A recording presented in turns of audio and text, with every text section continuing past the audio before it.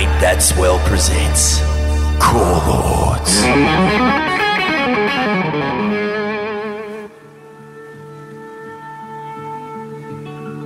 Greetings, Swellians, and welcome to Core Lords. Today's guest is surfer and adventurer Torren Martin.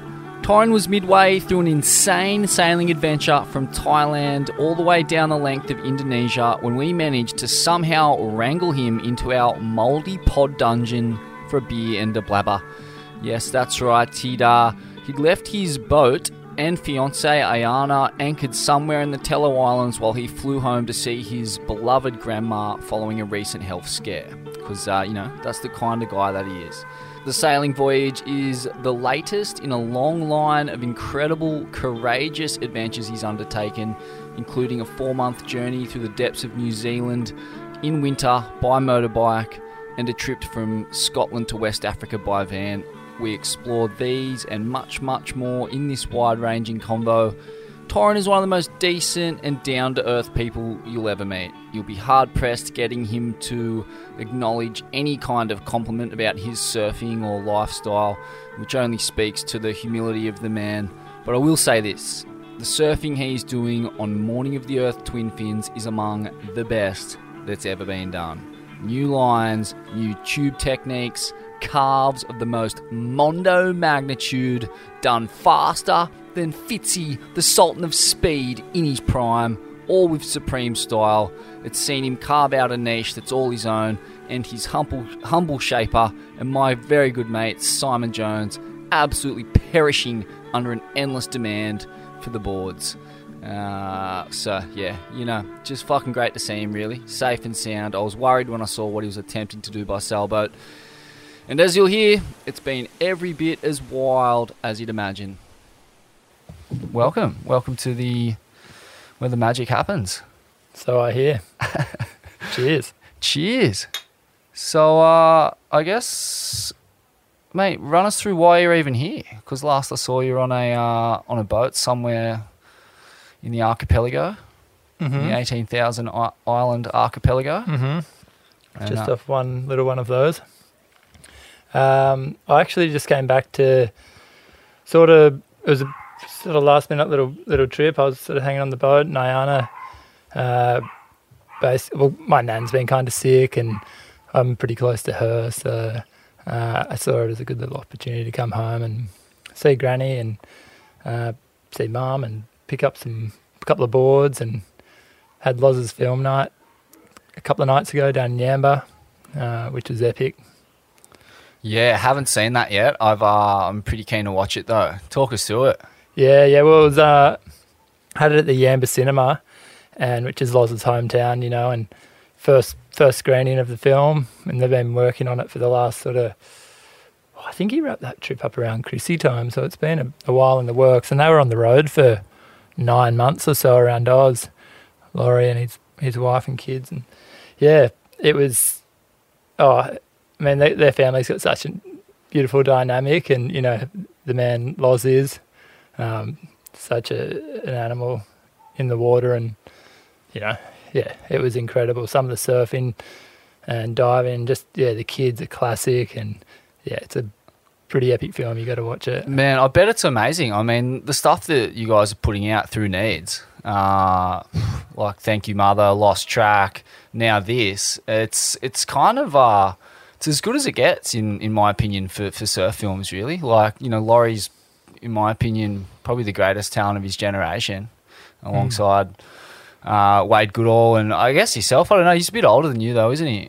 Yeah, it's a total different league and generation sort of thing. Loz is a man, isn't he? Yeah, he's the fucking man. Like, obviously just an absolute demon in slabs and waves of consequence, but such a mental small wave surfer too, like just an incredibly stylish performance surfer on your typical thrusters. What can we expect from this film? They spent close to a year on the road around Oz, and I don't know, you just sort of have to watch it. The surfing's phenomenal. There's a great story in it. Good, really fun to watch. Epic music. It's it's a hit for sure. And what's the go with Needs making films now? What's the? I mean, it's it's a strange kind of company because it's ostensibly a wetsuit and like surf hardware company, but now it's putting films out through yourself, through Laurie. How does talk us through the kind of birth of this project? It's interesting. Yeah. Well, I guess like my relationship, Ishka and I's relationship with Need has grown a lot as the company's grown over the last. I mean, Need's been around for 9 years now, and Ryan, who founded the company, he's incredibly creative himself and good surfer and into filmmaking and an artist, much more than a businessman. So he had the idea with the company, and he's always, as the company's grown, and he's always supported people and things that he's believed in.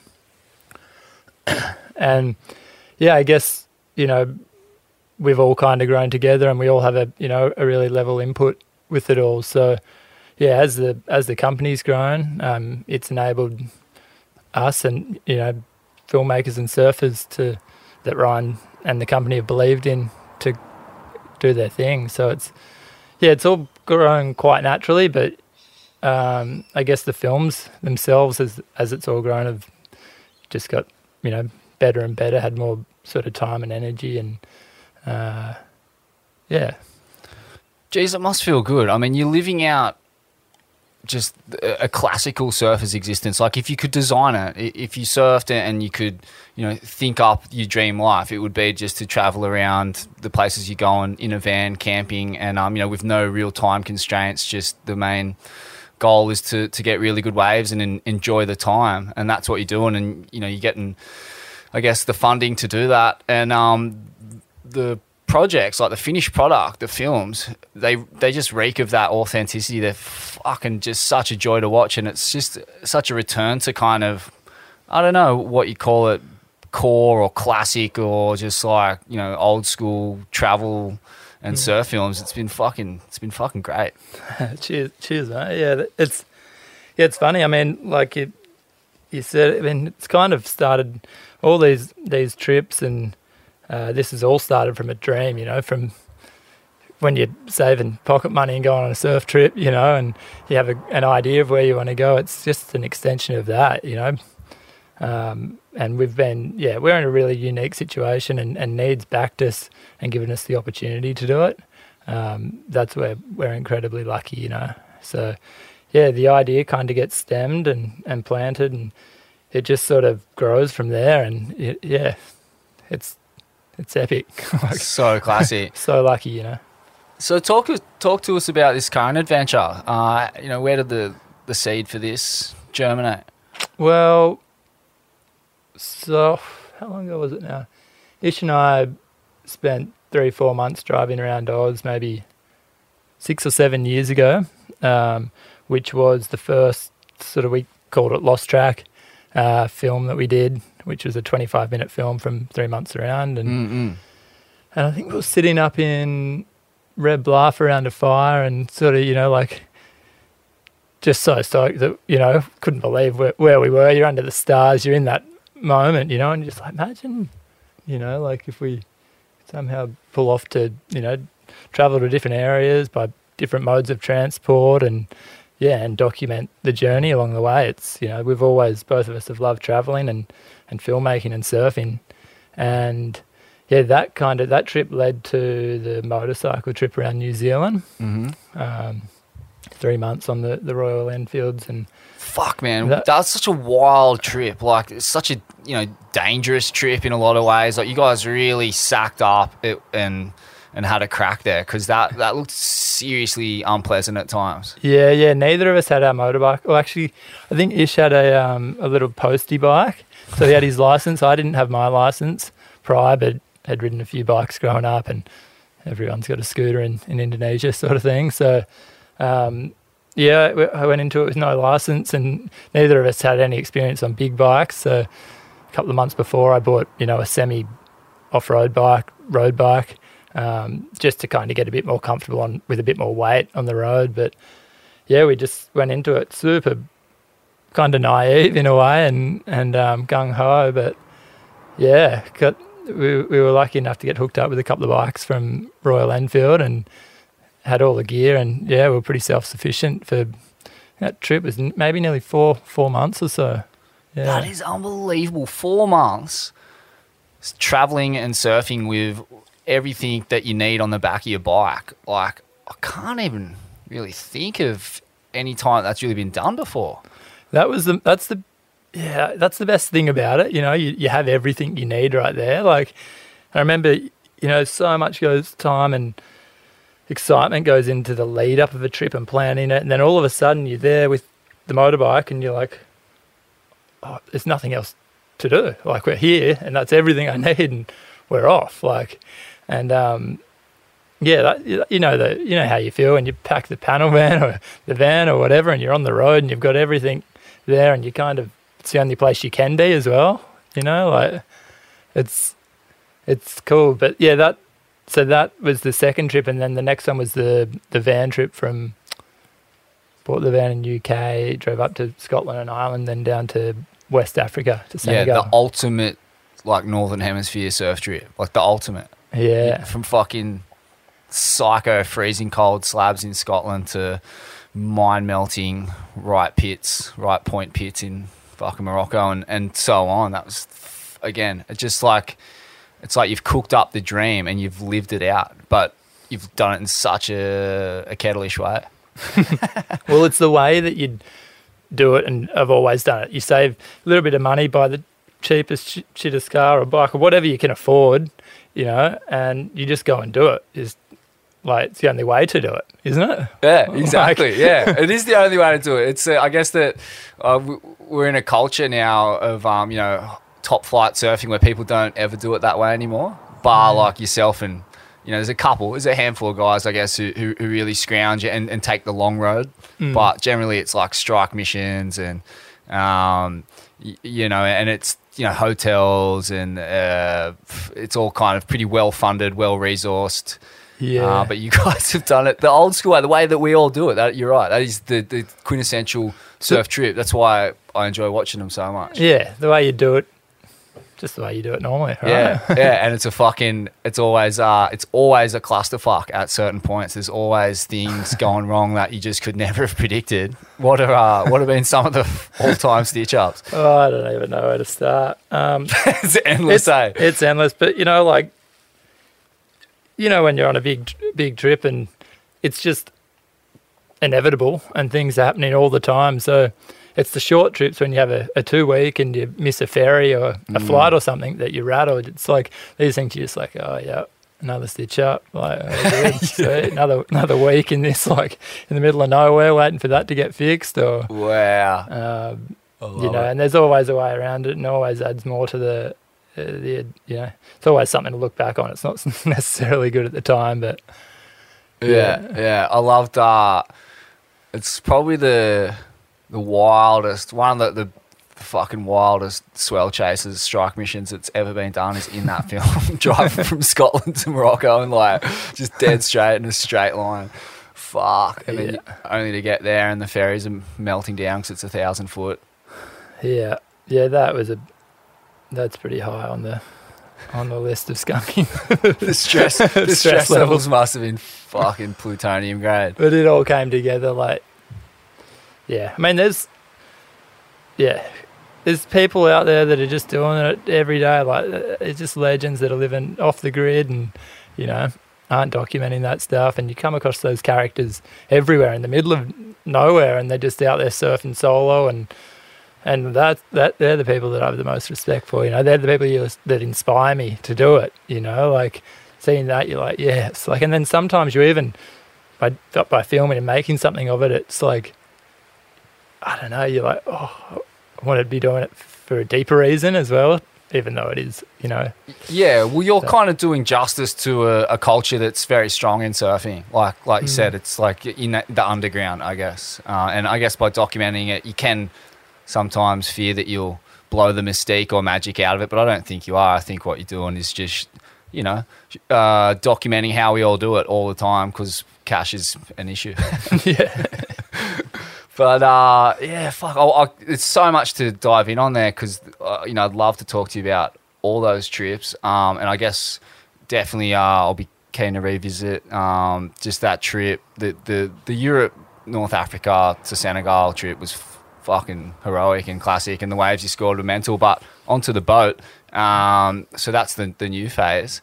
And like, yeah, I guess you've done it all now: motorbike, car, boat. Whose boat is it? Fuck, I mean, the last I saw you were fucking piloting a tinny around. That was the warm up. Yeah, that was the warm up. This is the natural progression: catching snapper in a tinny and then just sailing the archipelago. Where did you set off from? So backtrack a little. So yeah, it's my old man's boat. True. He's had it for close to 14 years. Wow. And Ayana and I were looking at buying a boat. I'd kind of been thinking and talking about sailing for the last couple of years and needed to do something about it. I just sort of had a bug that needed to be scratched, and I started talking about boats and looking seriously to buy, and he'd been trying to sell that boat through COVID up in the Gulf of Thailand. He's had it up there for a number of years. And it kind of led to him, he basically just said, like, the boat's not getting used, it's been here for 3 years, can't sell it.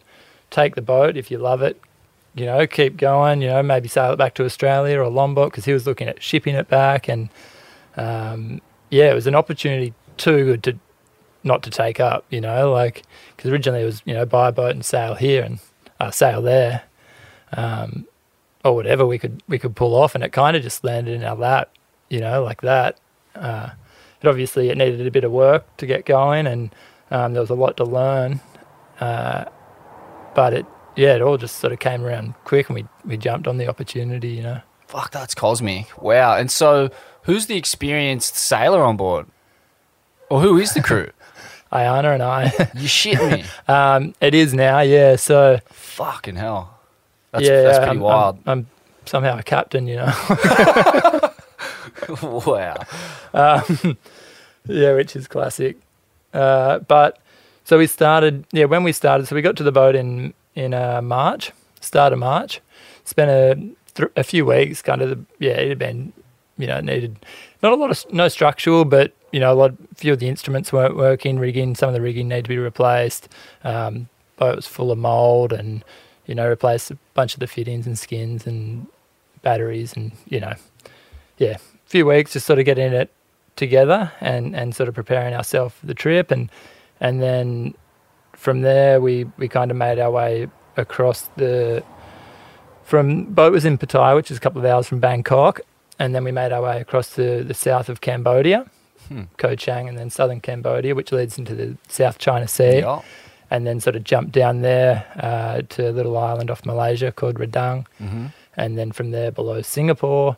And for that first leg, that took us about a month or so. And for 3 weeks of that was a friend of my old man's, George. He's a diesel mechanic, and he's been sailing that area for the last 10, 12 years. Wow. The poor bugger just lost his boat in that typhoon that was in the Philippines. The one that smashed Sargao and that. Yeah, he lost his boat there. Wow. Heavy boat. He had the boat for 17 years and couldn't get to it through COVID. And he'd built a mooring for it that was as solid as it gets. And that thing was just so ferocious it took it out. He kind of had a bit of a broken heart at the time, he couldn't even get back to the boat, and they were trying to, he'd lost everything he had on the boat, and they were trying to screw him for money and everything to clean it up, and it was just a super sad story. But he's a really nice guy. His name's George, and he came with us and showed us the ropes, and a few things happened in that early part of the trip that I'm really glad someone like him was there. Yeah, man, I mean, when I think about long distance boat voyages, sailing, it fills me with fear, man. I just picture all the hidden bommies and reefs and just all the shit that can go wrong. And you basically, the way I understand it too, if you're going to sail boats, you basically need to be a mechanic almost. You need to be able to repair shit on the run a lot of the time. If not a mechanic, pretty handy.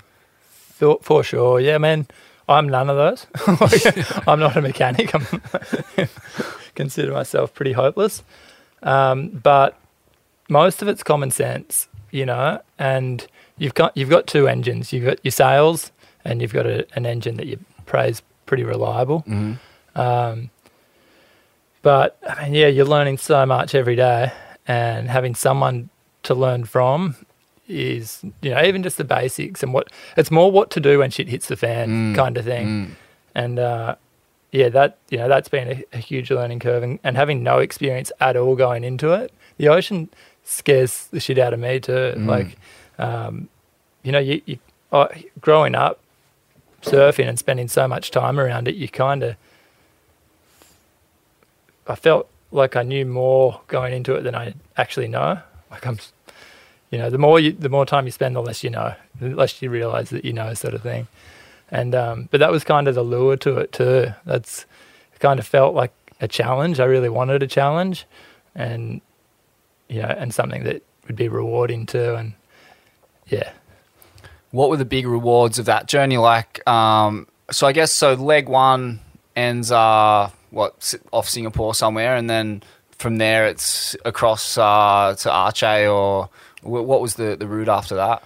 Yeah, so that first leg finished us in a little harbour called Putri, which is it's on the Malaysian side of the river that separates Malaysia and Singapore, around from the Singapore Channel, and or the Singapore Strait. That's like one of the busiest shipping channels in the world. Wow. Yeah. I mean, now that where we are, reflecting back on the different legs, they were all really different, different oceans, different obstacles and challenges and stuff. But from there, we made our way up the Malaccan Strait to Langkawi, which wasn't too far. I think it was maybe 400 or 500 nautical miles. And then Langkawi was going to be our last kind of refit sort of port of basically the last place we could actually get really good supplies and really good fuel and food and everything. It was the last marina we had access to. Indonesia's slim pickings. There's no docking or anything like that. No refueling on docks and stuff. So yeah, it was a good. We got as many kind of spare parts and bits and bobs that we could to kind of set us off and prepare for that sort of notorious leg of crossing the Malacca Strait. Wow, why is it notorious? I don't know a whole lot about it. It's funny, I was hearing sort of lots of sort of secondhand stories of piracy and stuff up there. So believable. It's such an impoverished part of the world and pretty lawless. I mean, between the far western reaches of Indonesia and Malaysia. Absolutely, yeah. And I started Googling like most dangerous sailing, and it came up as number 2 in the world. And I'm like, are you serious? Like, fuck. Like, and we're just so green, have no idea what we're doing. And your head just starts playing tricks. And in America, where we were before we started the trip, people are like, you're going to take a gun? Like, and you're like, no. Like, what am I going to do with a gun? Like, and so anyway, like, throw it at him. Everyone at the pirate. Yeah. Shoot yourself. Just panic and shoot yourself. The Aussie Rider method of just punching yourself in the head when someone's trying to beat you up. Just fetal position. And yeah, so we kind of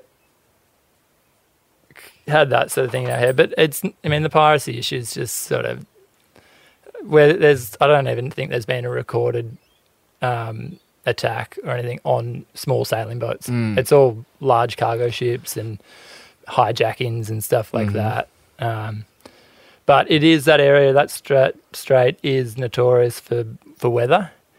You've got like North Sumatra there, which is huge. It's got Lake Toba, which creates a crazy amount of weather in its own little ecosystem. And wow. And there are these systems called the Black Sumatrans, and they're just these ferocious, like brutal storms and they come through so red hot, and it's just squalls basically, but you barely see them come in, and they just sort of flatten you, like Wow. 40, 60 knots sort of thing.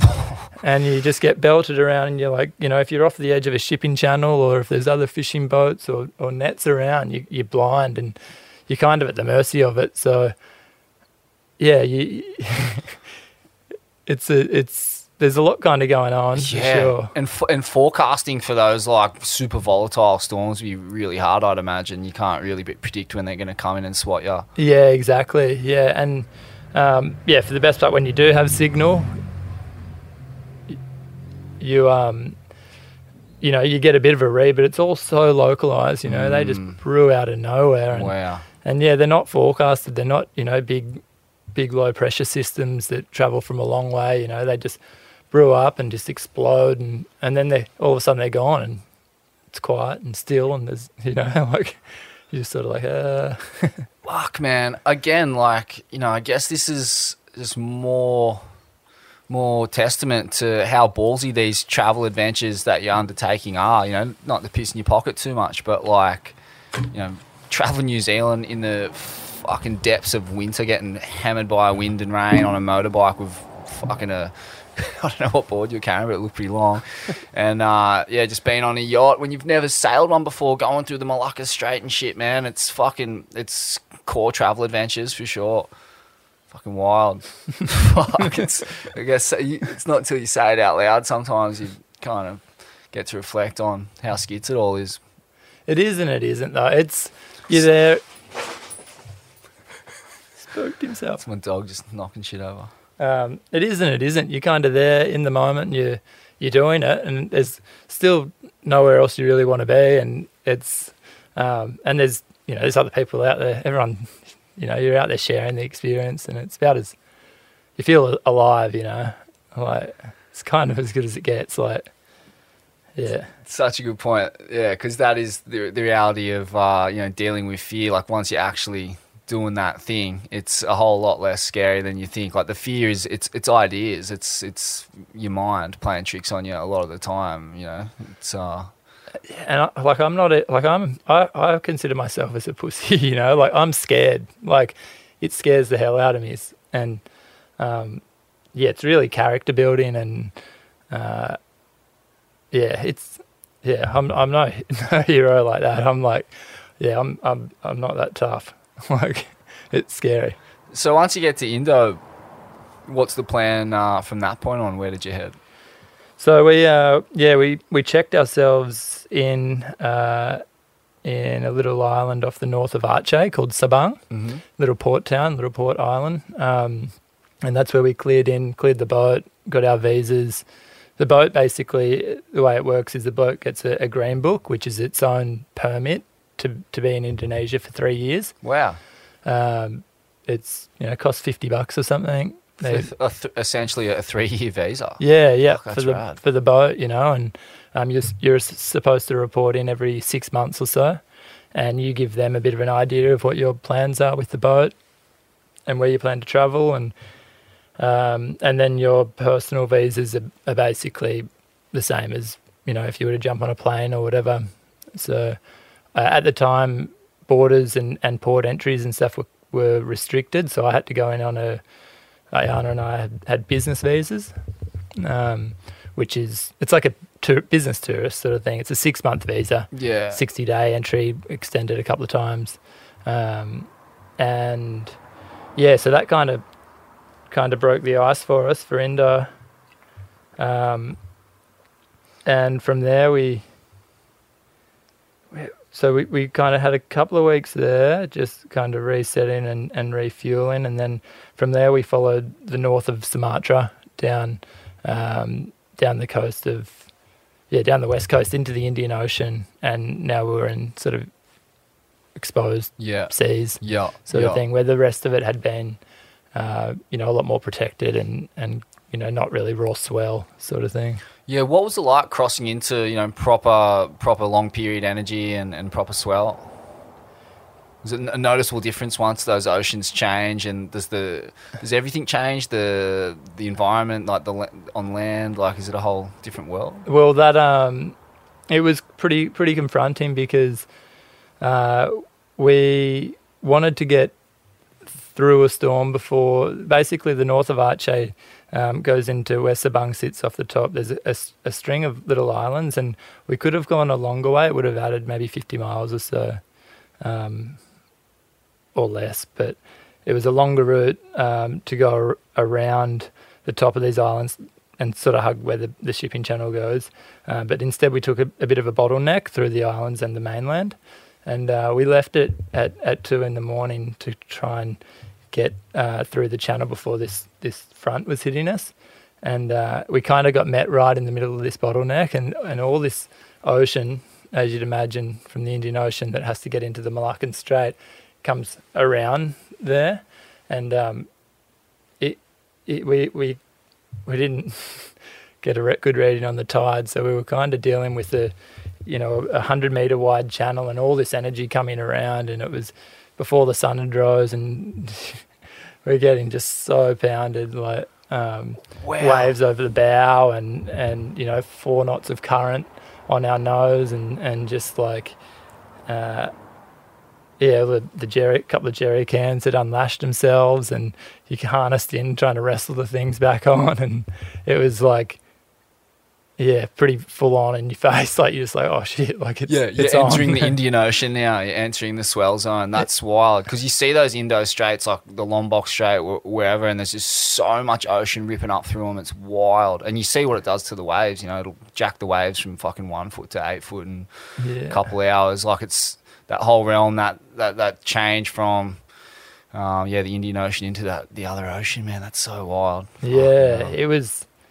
Yeah, it was right there on top of us, and we were just sort of in a 100-metre wide channel. That's insane. Yeah, like a little bottleneck, and it was all good. We'd been through a couple of pretty intense situations like that, and it gives you more confidence in the boat, and yourself. But it's intense, and water's coming through the hatches, and everything's soaked inside, and you kind of, that was the first 4 hours of what was a 4-day passage, like a trip, so after that we were beating against the storm for 12 hours and made about 30 miles, and then the rest of the 4 days was absolutely perfect and clear, and just had a nice little tailwind and stuff. Like you're just like, oh god, right when you think you're gonna break and you just rattled, it kind of clears, and all of a sudden it's over, and you're like, oh yeah, wasn't so bad. Jesus. And was this you and Ayana and the other fella? Or George left from Putri, and then another guy, Kelly Foote, he's a filmer, and he's done a bit of sailing as well. He's from the States, and he joined us from that leg for 3 or 4 weeks there. Cool. Which was epic. Like just having someone else there for me gave me so much more confidence, and like someone that's been through that, for me and for Ayana and I, like every storm, we learn something new, and it's just for those first few months, like just having someone sort of there and through those things is super reassuring and soften the blow, Fuck, I'm glad you're alive, dude. I was worried for you. When I saw those photos popping up on your Instagram, I was like, what's he doing? This is fucking loose. Like, holy shit. I just nothing scares me more than exactly that situation you're explaining that transpired. Like, that's fucking kind of the horror situation. Just getting belted in some bottleneck of a channel in fucking fuck knows where. Yeah, it's crazy the amount of water that moves around out there. It's insane, full throttle into it, and you're moving at 0.5 knots for 8 hours. You're just like, That's so wild. When did you start coming across waves? That was at the end of that 4 days. Yeah. Yeah, we got to a little string of islands, and bent the corner of. All right, get off. Get out of here.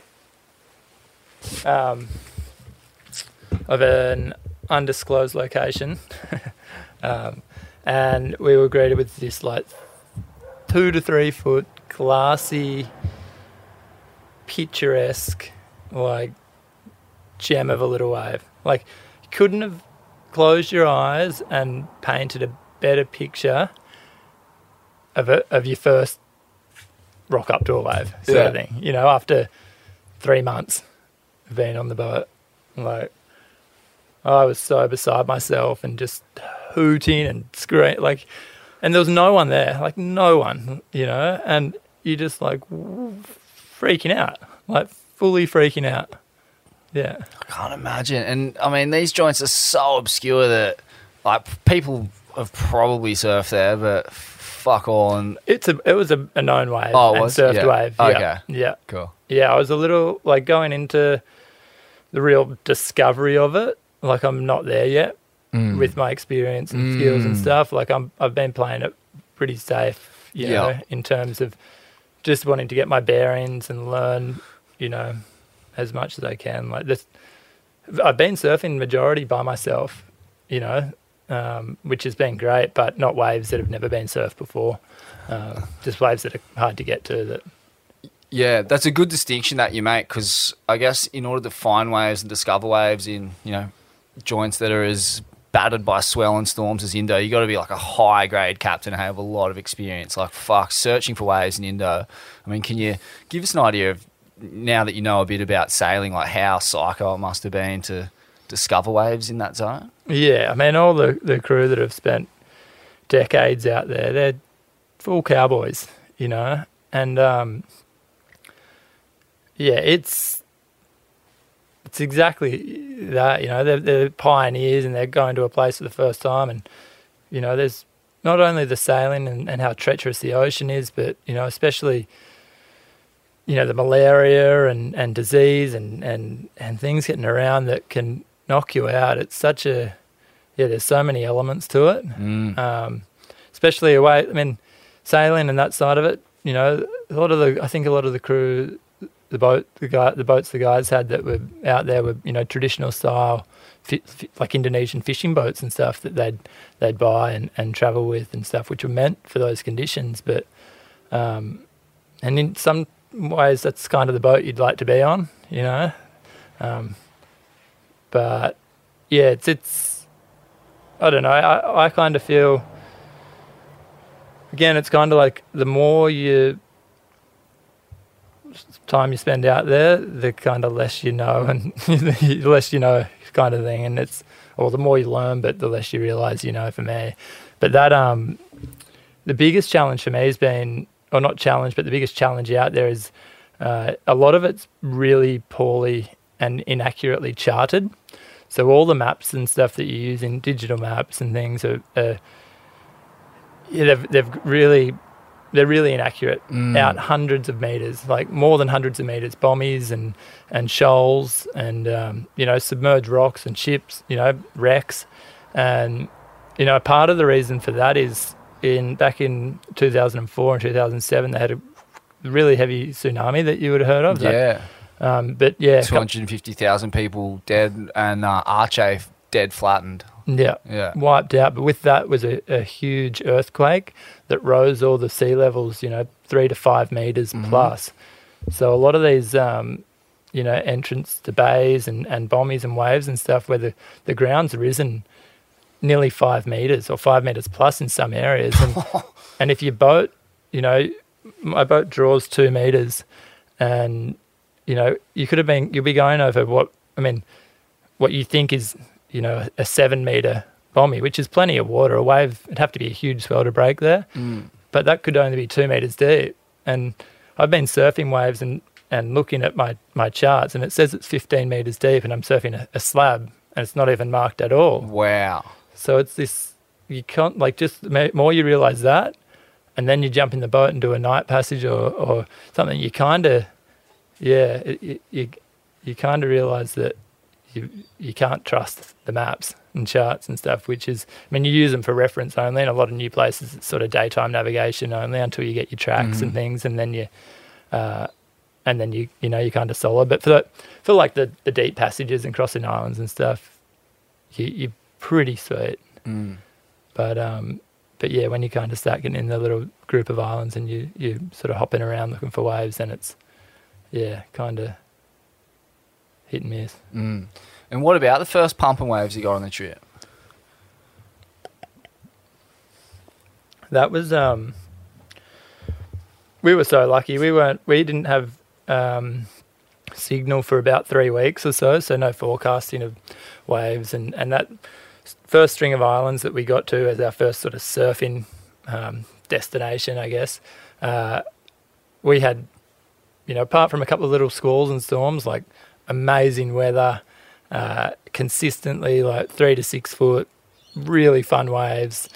The charter boats hadn't started their season yet. Like, even though there's only 1 or 2 that sort of hang up there, surf majority by myself, just like couldn't believe it, couldn't believe what was behind us and where we were and what was in front of us. Like, so it was just this like you almost euphoric feeling, and just like, holy shit, we've made it, and we're surfing and there's no one around. Like, it's so sick. It completely changes the experience, doesn't it? That was kind of where I was heading, was like, what's it like to rock up at, maybe you've even surfed this spot before pumping, but you surfing it now having sailed there, it must completely change the whole experience. Yeah, absolutely. And it's a place that I'd never been to before, and just sort of heard, whispers of, and as you kind of sort of make little pins and notes and things, and then you go into a place with an expectation or something.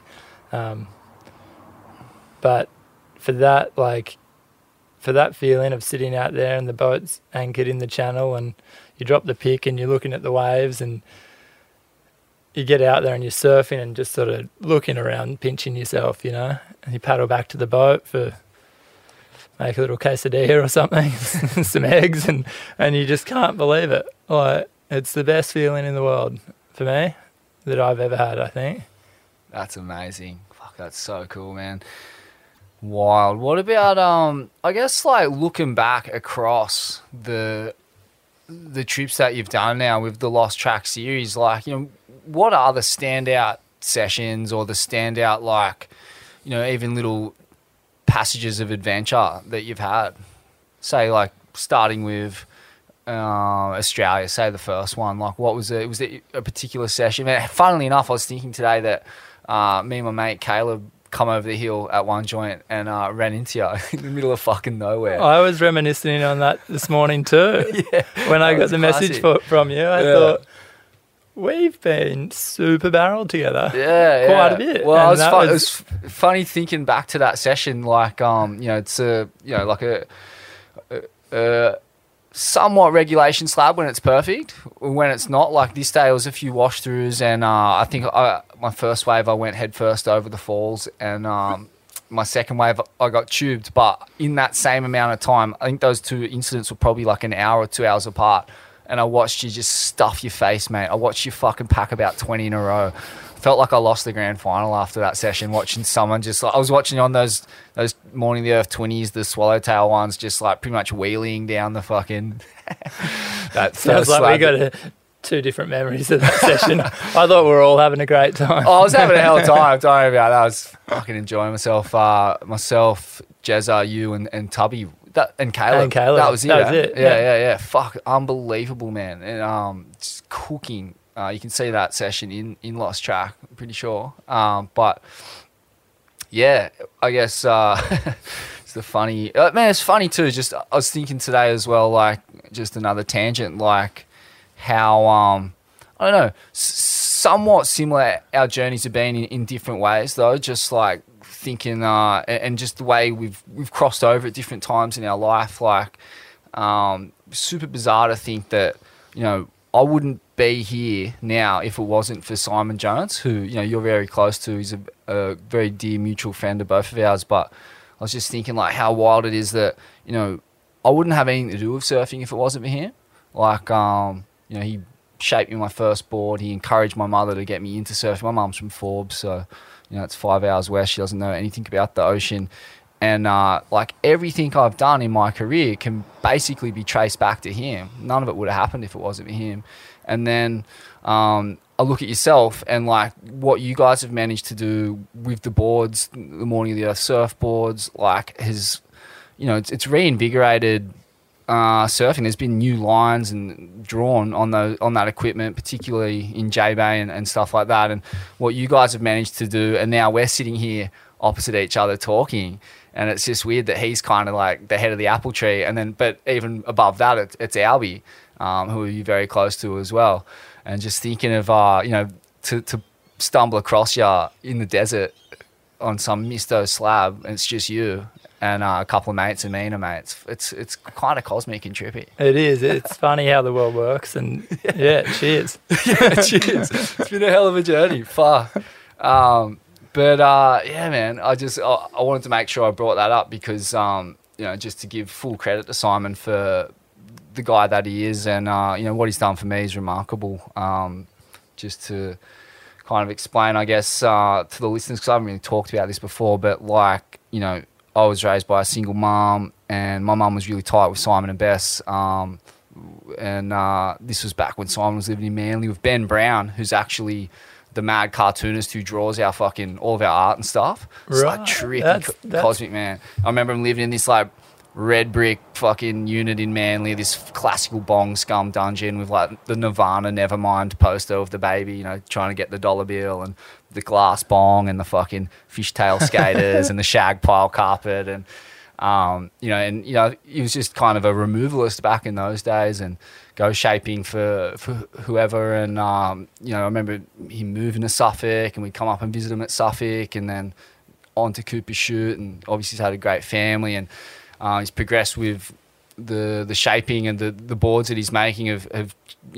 He's made all kinds of surfboards in his life, but him and you together, the collaboration has produced something that's gone to another level. And to watch both of you guys, just reach full bloom. Him as a shaper, you as a surfer. When I knew both of you guys prior to that. I knew when Simon was just like, kind of working really hard to put food on the table for his family, and do it in a really pure and passionate way. And I knew you, I think I met you first in Bali, man, fucking years ago when I was living there, like when you're riding shorties and ripping still, but very different style of surfing. And so to see it all kind of converge, it's fucking mental. It's wild, isn't it? Like it's funny how the world works, and the way one thing leads to another, and that it's all kind of connected, Yeah. It's certainly a special relationship that we all have. Yeah. And I didn't really know the depth of all of that. But. Yeah, it goes back a ways. And but interestingly, Simon fulfilled almost the same role for both of us, like in terms of being like a kind of an uncle or a father figure. Like I was raised by a single mom, you were raised by a single mom, and he's so selfless in filling that void, or not that there's a void, but like just giving warmth and kindness and advice, and like he was just a different kind of male figure than I'd ever really encountered in my life. And like maybe him and my uncle kind of similar, but yeah, it's been sick to see him be able to work with you in such a familial way. And I can totally relate to what you're saying. He's incredibly grounded and genuine, and their whole family, Bessie and Tahiti and Dash, they're just so comforting to be around. Exactly, they make you feel so welcome and just let you in. Exactly. And that's how I felt from the moment I met Simon. And then I guess the relationship we've had, and the way that it's kind of gone is just sort of, it's just felt really natural, And from the moment you met him, you just kind of there was just sort of. Yeah, because you kind of get like two archetypes in surfing often, especially with guys who've been around the industry and the game for a bit, and like they can be really jaded and like, this is the way surfing's done, this is how you're meant to be, and they can be quite dismissive of change and new ideas and stuff, and that particularly applies to people. That's a pretty common character type. And then Simon's like kind of represents the opposite of that, where he's super open to ideas, super, listens to Radio National and all the fucking podcasts while he's shaping boards in his tin shed. So he's super open to ideas and, just like really, just a really good person to work with, I imagine. What was it like? How did that relationship kind of get started? And, talk us through arriving at the boards that you've arrived at today, because they're fucking mental. Like I said, that relationship kind of happened really naturally. Simon and I had met, and he was shaping a board for I think it was like a Corona, something to do with the Corona house in Belongil, and they were doing a board test sort of thing, and we kind of met down at Lennox Point there and shared a couple of words and a few waves together, and not far off the back of that was a tracks board test that Simon was shaping a board for, and I happened to be on, and we kind of connected there, and he made a board for that trip for me, and which was a little 5/7 6-channel bottom single fin. Beautiful, his style, everything, but I didn't gel with it at all, and I had never really ridden a single fin before, and I ended up putting a couple of side plugs in it and turned it into a little 20, and just became my sort of staple board. And and his and I relationship kind of grew from there. When I was like, at the time I was spending quite a bit of time in Bali and Indo, and then as we kind of got to know each other better and sort of communicate, the feelings that I had on the boards, and he can translate that into his works of art sort of thing as well. It all kind of flourished from there, and him being so open to, I wouldn't say constructive criticism, but just ideas, and bring it to life with the amount of experience that he'd had. And then one thing just kind of led to another for the lineage of the, I guess it's been 8-9 years or something now. Wow. Yeah, right. Super interesting. And I guess a lot of people probably don't know that, because your trajectory through surfing was so just had dips and troughs and stuff, for a period you were working as a swim instructor in the middle of Sydney, just dying in chlorine pools every day. In my early 20s, I was in the Bondi Pavilion, working underground in a heavily chlorinated swimming pool. Like the pH levels of that pool were like triple what they were supposed to be. I lost like all the hair on my body, it was a really toxic environment. But it kind of sent me on this projection in a way, I think, not that, but just got to get the fuck out of this. I actually left there and went to Bali for a year. Yeah. And then then I met Simon, and in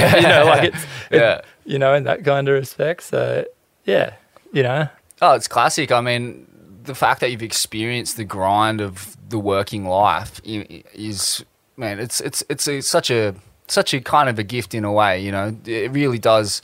To have to really work hard for a living doing something that you don't want to do is such a formative thing that a lot of people in the top rungs of surfing never go through. You're sponsored from the age of fucking 12 years old half the time, and you kind of just skip from stone to stone, and then you're on the tour and you're on big money, or you get spat out the other side of it and you're fucking 20 with no skills and a mature age apprentice. But well, I wouldn't say I kind of was ever doing anything that I really didn't want to do, or I was like forced to do something. I kind of from when I left school, I definitely wasn't like a prodigy kid or anything like that surfing. So, through school, I'd save my pennies and for a trip up, Indo for a couple of months, with your mates, and then kind of just chip away at little jobs that had enabled me for the next adventure.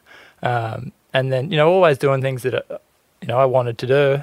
The swimming instructing was an extension of that. I enjoyed it. I found it super rewarding, and it was cool. The environment, that pool underground was heavy, but it was after that I went to Bali and I bought a bunch of floaties and pool toys and had a little mobile swim school. That's right. Yeah. Classic hustle, Yeah, it was a full little hustle, and I had a bunch of noodles and goggles and stuff on my scooter. and was just hooning around to different villas. I made these little pamphlets and flyers and things, and was getting business, like Fuck yeah. fully supporting me being there. And Wow. couldn't believe it, you know. Wow. And that's when things kind of started happening with filming and, you know, making a few little clips here and there. Yeah. And then all of a sudden there was a couple of dollars to that, and I'm like, oh well, you know, yeah. One thing kind of transitioned into another, and yeah. Oh, it's classy. It's classy. And just back to the surfboards for a moment. Like, I remember, it's interesting, you know, Simon, prior to doing the twins with you, was doing a lot of single fins, as you mentioned. And for a period, I think there was a project with Kidman, and it's kind of linked up with Spirit of Akasha and MP. I remember Simon making boards with MP. He was basically MP's, Michael Peterson's, hands for a bit, because MP didn't want to go on the shaping bay. I remember that phase. And, like, you know, his single fins was second to none. I've still got a couple. But one thing he said to me, I remember, was that his twins are like more of a single fin in outline than anything else. And the one way I've always related to his boards is that the twins anyways, like they paddle like a single fin, but they go like a quad. Like they, you know, you get the craziest early entry into hollow slabbing waves. That's like the cheat code of the single fin, is that they just put you halfway down the ledge. It's amazing. But you're able to pump and wiggle a bit and just get really tubed, which you've, you know, got down to a fine art. And another thing I remember him saying about the twins was this kind of relates to the channel bottom twin that's, you know, been such a mainstay of you know, the boards you were riding for a period. And I remember him saying that, like, I think Barton was riding like a Greg Clough twinny in Manly that, like, is kind of, he borrowed a lot of inspiration from that design. But yeah, just talk to us about, like, I guess that pivot from singlies to twins. Yeah, well, and onwards, because you guys have now made such a crazy array of surfboards. Like, you've gone from a 5.9 or 5.7, whatever it was, Swallowtail Trax 20, like that was the first one, right up to, what were the things you're riding at J-Bay? So J-Bay, that was the massive there, that was like a 7.9 channel bottom 20. But that, yeah, it's funny because back to what you're saying between the, you know, the sort of traditional single fin outline and the similarities with that in the 20s is, yeah, essentially the templates are kind of there, you know, really similar templates, real similar outlines. I mean, Simon might write me off for saying that, like, but, you know, I think that there's a really lot of similarities through his designs and reoccurring sort of templars and rocket things between all of his boards. And that kind of, the twin fins, I don't know, essentially you basically, when you're on rail, you have one fin in the water, you know, in the inside or your outside rail. And that kind of, I mean, that lends itself to that of a single fin, right? You know, when you're using a lot more of your rail in the board rather than relying on fins. But, yeah, the twin fin, I mean, that's kind of actually merged into the design of the fins themselves. And they, you know, what Simon and I have designed out of the fins too have complemented that of a single fin, you know, and the way that they sit in the water. But, I mean, there's so many variations of it all. And, you know, for us, I guess where it started was, you know, I was spending a lot of time in Bali and surfing waves in Indonesia, world-class waves, where you have a lot of, you know, you get to surf, you never surf the same wave twice, but it's a lot more mechanical and you get a lot more time to really feel what's under your feet and get a good read on a board and in a good quality wave. So I guess, yeah, the development and of the boards and through Simon and I has been generally in nice long period good waves, good shaped waves, and, you know, for each kind of trip over our relationship, each sort of film project or each kind of chapter, there's been either a certain wave in mind that's kind of sparked the next idea of where to go with it. Cool. Before, like spending time in Bali, I realised and Indo, that I realised that I like a shorter board for, especially on your back end. On my back end, I like shorter boards and looser boards.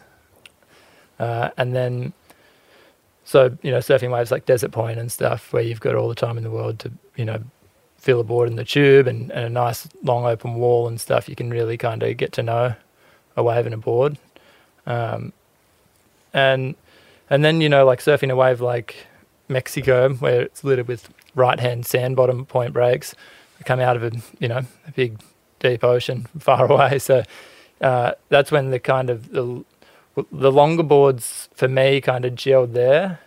But the start of the progression of longboards, first big board I had, or big at the time, was 6'6", and it was we called it the Fiji because it was at Cloudbreak. Yep, remember that board, the triple string up. Yeah, so that board, that trip, that is where that board came from. Yeah, fuck, you got a crazy one out there too, man. That was like, it was a big board and a big wave, and like that was when I was kind of surprised where you're at in your surfing. That seemed like a full charge to me. Mm.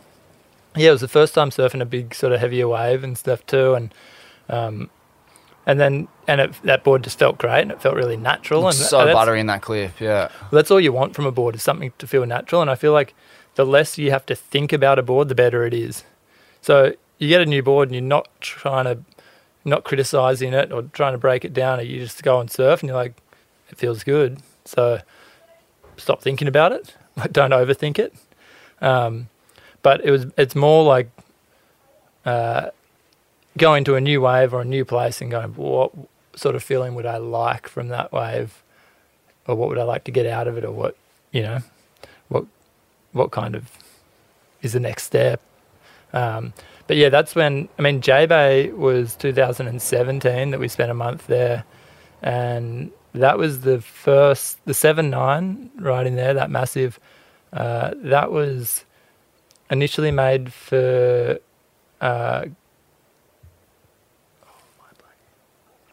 Glenn. Fuck, what is that dude's name? He lives around here.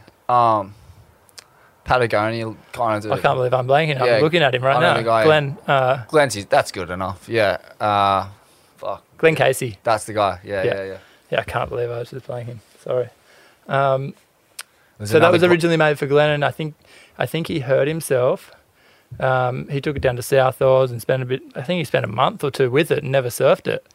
And I got my hands on it and totally left wing, because at the time boards were getting shorter and shorter and shorter.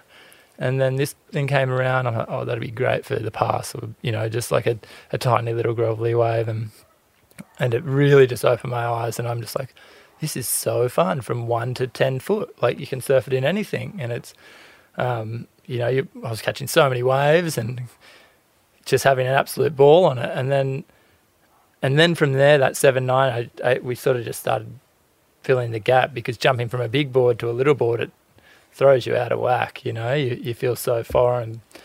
It's hard to find any familiar ground between a big board and a little board, sort of thing. So yeah, that was the idea. That's where that kind of next 5 years went, is sort of filling in the gap from 7.9 to 5.4. Yeah, fair gap there. Wow, man, talk us through that trip to J-Bay, because Thank You Mother is one of the great surf films that's come out in the last 20 years, I reckon. Like, of all time, I'd say, even, everything down to the narration and just the wisdom of Albie in that film, and the quotes and the music. But, first and foremost, the surfing's, it's new. It's funny. It's like, it's old but new at the same time. It's like classical lines done at a speed and with a level of control that I just hadn't seen before. It was completely mind-blowing to me.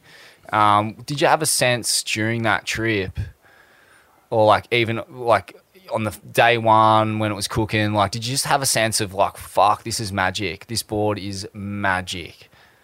Yeah, man, when you're at Jeffreys Bay in South Africa for the first time and it's 6 foot, and it's magic. It's just regardless of what board you're on. And when you got a big board and you're paddling around wide and catching, waves and not doing runarounds and just yeah, it was magic, and that's where I was like, wow, it's like a big board, and a board that you can move on is amazing, and it just, yeah, it's such a different feeling for sure. And I had to be kind of in the right time and place for it, like in my surfing, to appreciate it, and it kind of all happened together and there, like getting to actually experience those waves and surf that on that board really kind of changed the projection for me with boards and things. Like it opened my eyes, and yeah, I mean, Simon gets all credit for that. Like he, that board is his creation, and that board was inspired by someone that he met, especially that was on actually a push bike journey around Oz, and had a one board quiver, and that was very similar. Wow, is that right? Yeah, a guy named Simon Murdoch. Wow. Yeah. No way. That is that's so cosmic. So what was the nature of the bicycle journey? Do you remember? Was he just doing it for shits and giggles? Or? He's a bit of an underground legend, and does, he's done a few sort of solo kind of Hobie sailing kayak trips and push bike sort of across. He rode across, I think, the Great Australian Bight. Like he rode from east to west. With a fucking 7.9 on the side of his bush. Yeah, I think his board was a bit smaller, maybe a 7-footer, or I'm not sure the exact size. You think fucking Lost Track New Zealand was impressive? I know. Well, isn't that epic? Like, that's so inspiring. Like, wow. Yeah. So yeah, it just kind of, yeah, it's funny. One thing leads to another. One thing you see or do, or person you meet, or it all kind of connects. Yeah, man. That interlinked nature of things, and the way it's like, I guess everyone's heart is in the right place, so it kind of makes sense that we're meeting at certain critical points along the way, and kind of pushing each other in the right direction, because yeah, we're all headed to the same place, or headed in the same direction, which is ultimately the grave. But prior to the grave, we're kind of pushing the same thing in life, I guess. I guess, like, hanging out with Albie, hanging out with Simon, how have these guys influenced your life, your outlook on life? Albie's such a wise character, man. It's been such a pleasure to get the chance to sit with him a handful of times, and again, a guy who really shatters that poxy fucking toxic male archetype. This he's so calm and wise and jolly and loves his surfing, and he's into his meditation. He's such an eclectic dude. How have these guys, what lessons have you taken from them, I guess? Yeah, I guess, I mean, so I met Albie through Simon, and that was when we were, obviously, as Simon and I's relationship was developing, and then when we had the idea of making the film, Thank You, Mother. But the idea of making that film basically we wanted to document the relationship between Simon and Albie, and then Simon and myself, sort of thing. So we went into it with a total different sort of vision, thinking, about telling everyone stories and how that sort of thing. And obviously, we've find it hard to find someone that hasn't been inspired at some point in their life by Morning of the Earth. That is the most iconic film of surfing. Totally, man. Yeah. That and The Endless Summer, right? 100%. And the fact that it was made, I was tripping, like, we had Albie on the program, actually, and to learn that, Albie grew up in Redfern, of all places, in a fucking tenement. And, that was weirdly where I spent a lot of my childhood. My mum, we lived in Camperdown. Mum was dating a Koori bloke from the block, and it was just weird that, like, Albie started Tracks. My first job was at Tracks, and to then, Albie's connection with Simon, like, super bizarre. And just like Albie's film, how that influenced Simon, that like changed his life. He watched that film and was like, fuck, I'm not gonna live in Sydney and work for the man the rest of my days. I'm going to move up to the North Coast and make boards. And then Simon's influence on me, I don't know, it's a crazy tree of influence. And then you've come into the picture and tied it all together so beautifully in this film. Yeah. Well, I mean, that was when we kind of started delving into the relationships and lives of Albie and Simon, you know, spending more time with Albie and you know, being led into his personal life and just being around him, you know, he's just such a ray of light and energy and just positivity and you know, for someone that's been through so many of the generations of surfing and has such a positive outlook on it and life, you know. But the words, I mean, the narration throughout the film is basically, we were sitting around a coffee table having a cup of tea and Albie, you know, he speaks. When he speaks, you listen, you know. It's just so much wisdom and he has, you know, just an incredible way with his words. And for us, we spent the months after kind of editing, still going down the track and Ishka and I kind of stood back for a second and just listened, and just listened to his words and what he was saying. And that's where the narration, you know, the backbone of the film came. We're like, wait, like, let's just stop and listen to what he's saying, you know, and not put anything else in there. And it kind of like really started resonating with us and kind of became something like where you deeply listen, you know, and kind of reflect on yourself. And that's where we kind of felt, you know, yeah, you know, it'd be really nice just to share that. And that's all. And then, you know, naturally Simon and I's relationship are there with the boards and Simon and Dash came to J-Bay with us. Yeah. So yeah, I mean, yeah, it's just back to that thing, how it's, how one thing's just led to another and the circle of life.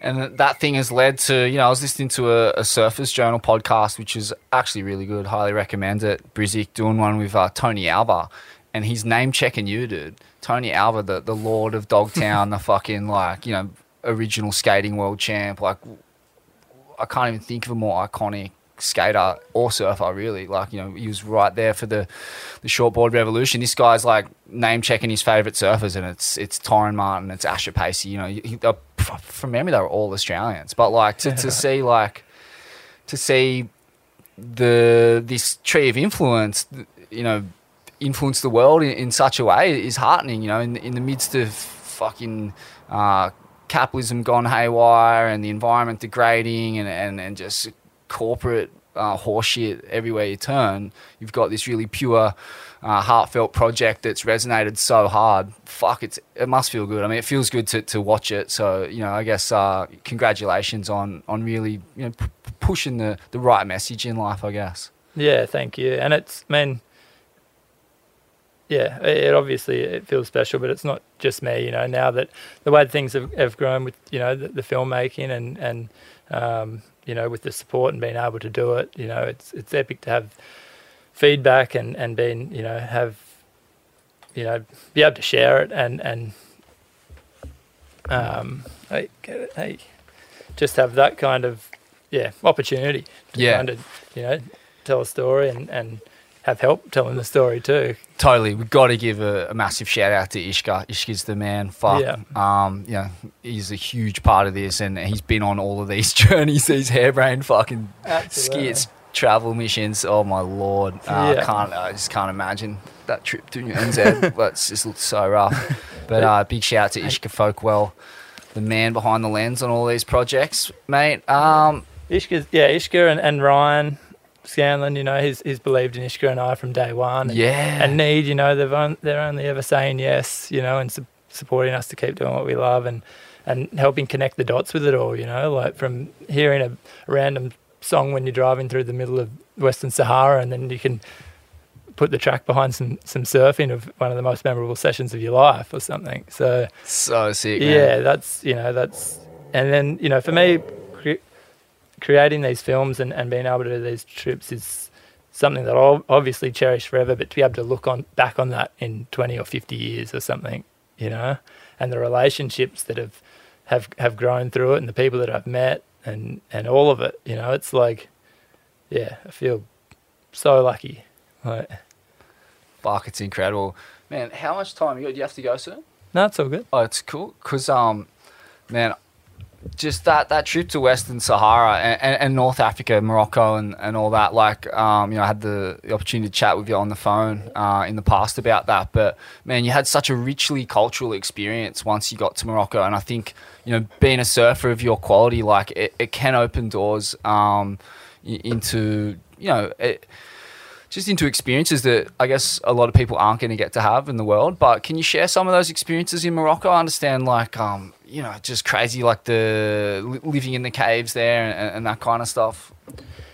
Yeah, I mean, on a trip like that, when you are spending so much quality time outside and in a new place and meeting new people and stuff, you're really exposed to, new friendships and you're vulnerable too in certain ways where you learn, something about yourself or a certain area or it kind of, I mean, it does, it grows you as a person, but it also gives you a much deeper understanding of the world around us and the people that you, there's so much, like, you can't talk about the fear in the world, but you go into a place and you have no idea where you're going to be, who you're going to meet and what you're going to see and what's going to happen. And then when you have these really positive, nothing but positive experiences and a place that someone might be too scared to go to, you kind of, it trips you out that you could judge before you experience.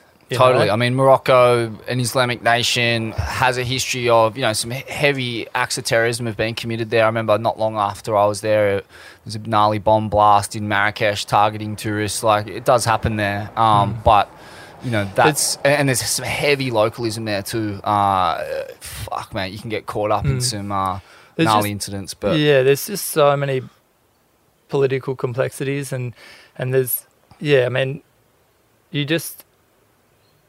I don't even know. Yeah, you just sort of have to put yourself in that situation and experience that and have your own experience. If you tread carefully and you're polite, you're not going to have any problems almost anywhere in the world that you go. And the problems that you're going to have are with just a local nutter, like just that dude exists in most communities. Fuck, he exists in Lennox and Byron. Some guys just waiting to tee off on a tourist for whatever reason. Yeah. But, like you said, you go to these places and whatever you thought you knew about the joint is blown out within seconds of stepping off the plane or bus, isn't it? Yeah, absolutely. And a lot of it, I mean, travelling the way we've been travelling, it certainly makes you exposed to it, but it's also, you're quite insulated, especially if you're travelling with a mate. If you're by yourself, it's a whole nother world. It opens so many, other doors and opportunities and puts you in a total different frame mind. But yeah, a lot of the travelling I have done, all the films have been with Ishka and stuff, and now traveling, living on a boat with Ayana. You just open to such a rich experience, and it just puts you in such a really different state of mind that you can't really put yourself in it any other way, and it kind of. It doesn't necessarily happen when you're on the trip. It can be months after you get back, or even right now, like I've come home for a week to see my family and I go back to the boat and just stepping away from it, because I've been on the boat for 4 or 5 months now and I loved it. I'm loving it and nowhere else I want to be, but just coming back now has really changed. Like it's a feeling that's hard to describe, but it's really shaped the way that now I'm going to go back to the boat and what's next and how I feel about, being there. And, it's funny, like, and that's what I feel like traveling, and that's why I love traveling and meeting new people, is because it inspires me and it makes me feel alive and it's just amazing meeting new people and going to these new places and it's something you can't really put words into. Yeah. Back to Morocco, like, fuck, man, you scored crazy waves there. And that was, like, some really unique lines and unique surfing, just, even your stance on those boards and the way you're able to position in the pit and stuff like that. Talk us through that session, man. You fucking scored so hard. That must have been wild. And after so much hardship. That was, That was funny. That was between Christmas and New Year's. Wow. So we'd made the leap to get. We were in Scotland when we made the call to Boogie South, and then we really thought, so to jump ahead, we thought we were going to come back after Morocco because we had to get the car back to the UK or, for insurance and registration and stuff. We couldn't ditch it. Yeah. And we thought we were going to come back, and we were like, all right, let's just get south and then slowly work our way back, sort of thing. And then obviously COVID happened and we had to leave the van in Morocco and stuff, so that got missed. So we didn't actually get to spend any time through France and Portugal and Spain and stuff, even though once we kind of got wind of that swell that was coming, we kind of had tunnel vision. We couldn't stop thinking about Morocco, and I'd been hankering to get there for yonks, So we kind of, we put in the hard yards and drove across a few countries and got to the ferry. And in between that, what was the story? You stayed at Kepa Chero's place for a bit to fine-tune the car? In the Basque country, we need a service, we need new tyres, we need which is interesting because Kepa is like, it's, one of the only other guys, kind of operating in this realm of being a really high-end surfer, but fuck, man, that guy toughs it out on his trips, and he's very discreet, and he really does that kind of underground surf culture justice. Like, how did that relationship develop? He's a huge inspiration for me. He's a really nice guy as well. And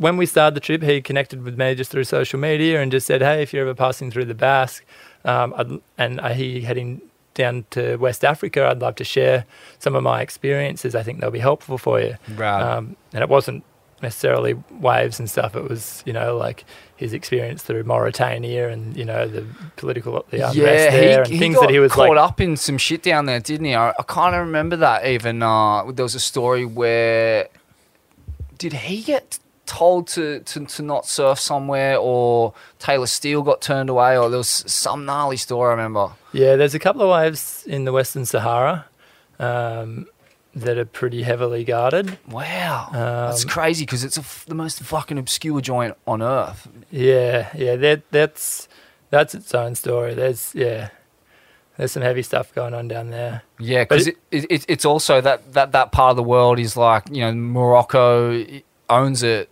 in theory, but there's a constant kind of battle for independence and stuff like that, right? They're trying to release the Western Sahara from the Morocco kingdom or some shit. Pretty much, yeah.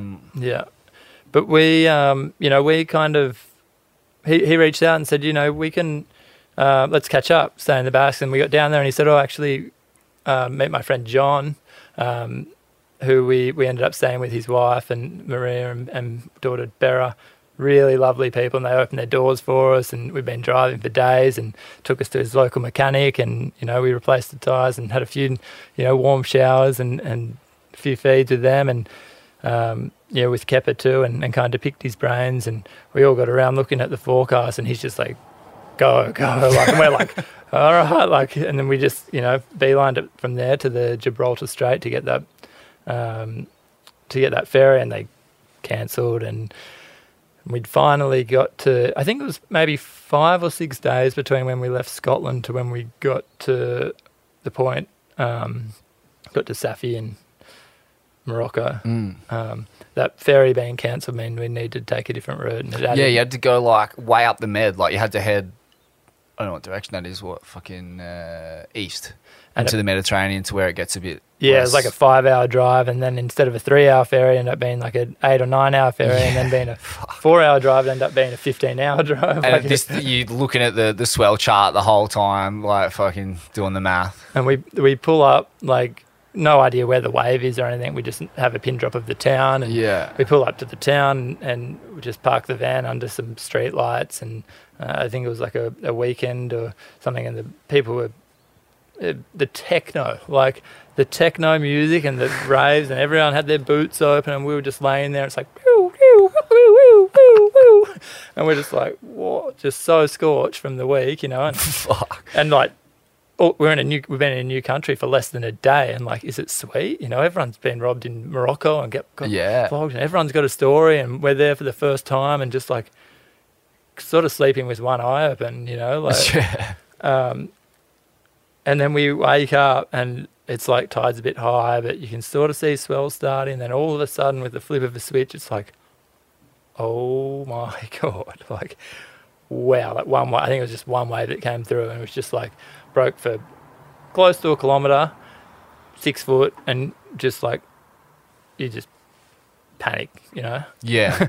And it was like 4 or 5 days of it through Christmas and New Year. So there was no travelling like professional surfers or anything. Right. There was, you know, everyone was at home with their families. Of course. Like, there were mornings like I was out there by myself, you know, and then the most, you know, maybe sharing it with half a dozen people. Like, Wow. Yeah. That's crazy, man. And it was, yeah, I mean, you just like, wow, is this Morocco?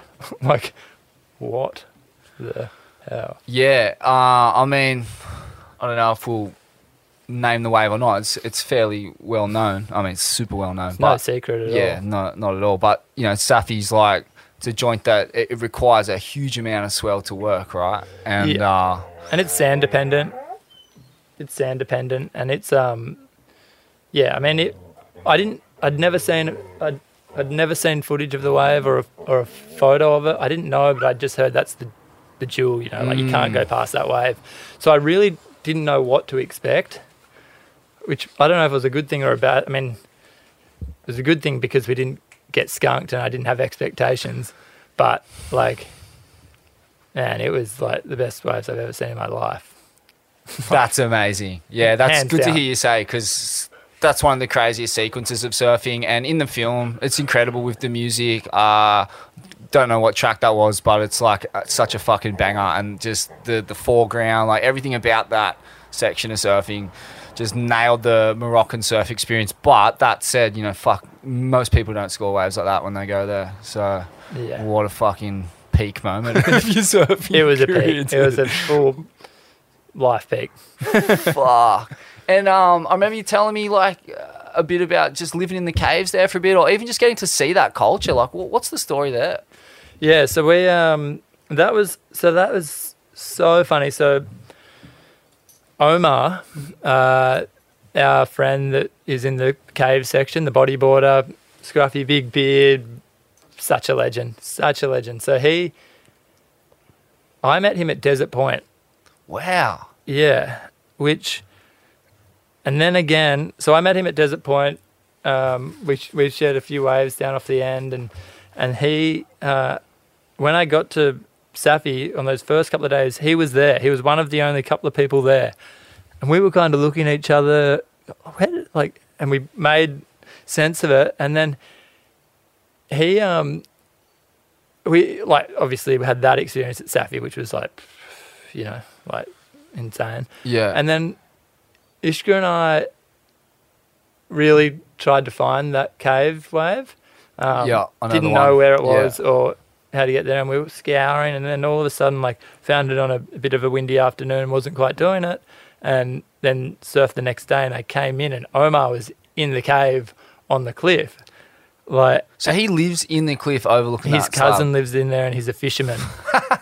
That's And amazing. Omar's like, I don't know enough about his life story, and he's just like such a drifter, you know. Full slab hermit. That's yeah, so but sick. like no idea how he gets the funds to travel, or like he's just always there in the spot.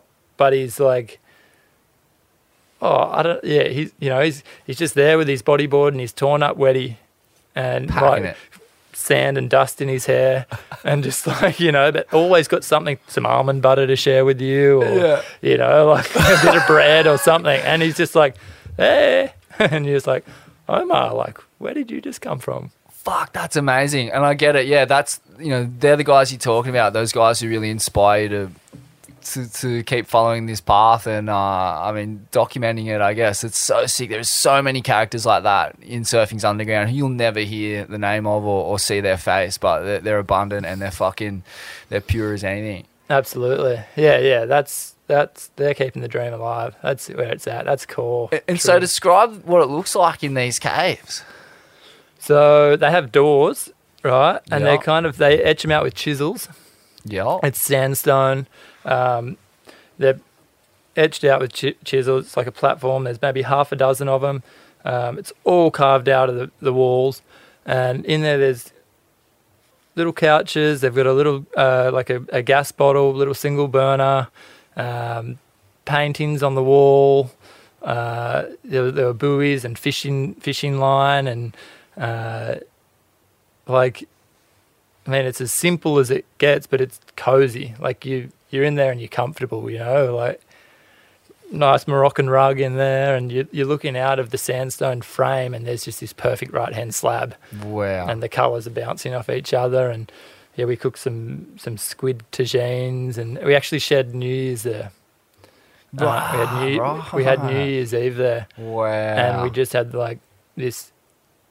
I met another guy, Matt, his name is. He's from West Oz. Aussie guy, yeah. Goofy foot, a really good surfer. He was on a solo trip doing the same thing. We were at Safi for that swell. There were 5 of us in the water, and he was one of them. True. So he's a good example of those people out there just doing it. Yeah. And then we kind of bumped into each other there, and just sort of had that, a week or so just surfing there every day, and eating tagines and catching fish and just sort of laughing and pinching ourselves again. Man, and like to see people live in this, what I call that lifestyle second world, or actually it'd be second world if you were doing it in Australia, because you've got, still free healthcare and all the kind of social welfare benefits, I guess. But just to see people living like that, man, they could have been living 10,000 years ago, living in a cave with such basic amenities. It really kind of bursts the bubble of this suburban kind of capitalist matrix that we're taught to believe we should want and desire, the big suburban house with the fucking all the mod cons and the fresh car and the millions of dollars of debt. Like, I guess that's one of the big lessons you get from traveling the way you do, is just that there's different ways to live that are, really heartwarming, and you've got everything you need. And I guess living in a cave overlooking a slab is the pinnacle. It's the pinnacle. It's the rocky pinnacle of that realm. But yeah, I mean, yeah. Fucking peachy. Mm-hmm. Man, that's all I got. I guess thanks so much for fucking giving us your time, and like I said, it's mental. It's mental to see what you're doing, and can't believe it. You're flying back into the maelstrom, into Indo. What's the plan now? So Ayana kind of told me to go because she knows that I need to come home and be with some family. And yeah, how's your nan? She's all right. Yeah, she had a bit of a scare a month ago, and she's, her and I are really close. So I really, I hadn't been home for ages, and I, am her kind of carer in a lot of ways, and we have a really tight relationship. So it was time for me to come home. I needed to be there and spend some time with her, which is, I've just sort of been staying with her the last week, and now, I'm going back to the boat on Monday. She's in the Tellos there, and been on the boat for. It's taken me a few days travel either side and been here for a week or so. It's been 10, 12 days that it's been on the boat, and we're actually getting this get these weather systems. I'm blanking on the name of it, but they happen every 4 or 5 years, and they're really predominantly nor-northwest systems, and there's been almost these little heavy low pressure systems sitting off the coast, and creating these freaking like heavy, furious weather, like storms every day, every second day, 40, 50 knot squalls. Just wow.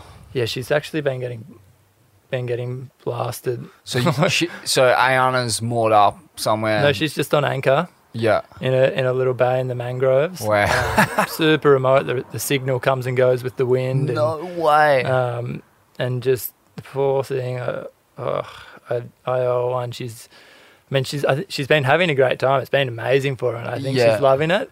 But all through the nights, we've just been getting blasted, and the anchor's been dragging around, and it's scary. You're out there by yourself, and she's such a legend. Dude. I mean, massive shout out to your fiance, and Ayana, and to have the the courage and the strength to do what she's doing. I mean, fuck, that's wild, man. Like, how has she managed to be so self-sufficient on a boat, I guess, and have, like, you know, what's a bit about Ayana? Well, we met maybe 4 or 5 years ago now in Byron. She was on a little solo trip of her own. She had a Ford Falcon wagon and was just sort of tripping around the countryside. And then we got hanging out, and she's from California, so we'd spend a bit of time over there and, you know, Mexico and stuff together, and we both kind of got the travel bug. But yeah, Ayana, she grew up in Santa Barbara in California, and she spent the first sort of 10 years on a boat with her mum and dad and little brother. Wow. Sailing off the coast, like, of Santa Barbara? Harold, her dad, bought the boat up in Canada. Yeah. Sailed it down, and the family got on the boat in Santa Barbara and sailed down to Panama. Wow. And they, over sort of 10 years, sort of came and went from the boat, and they've still got the boat down in Guatemala. True.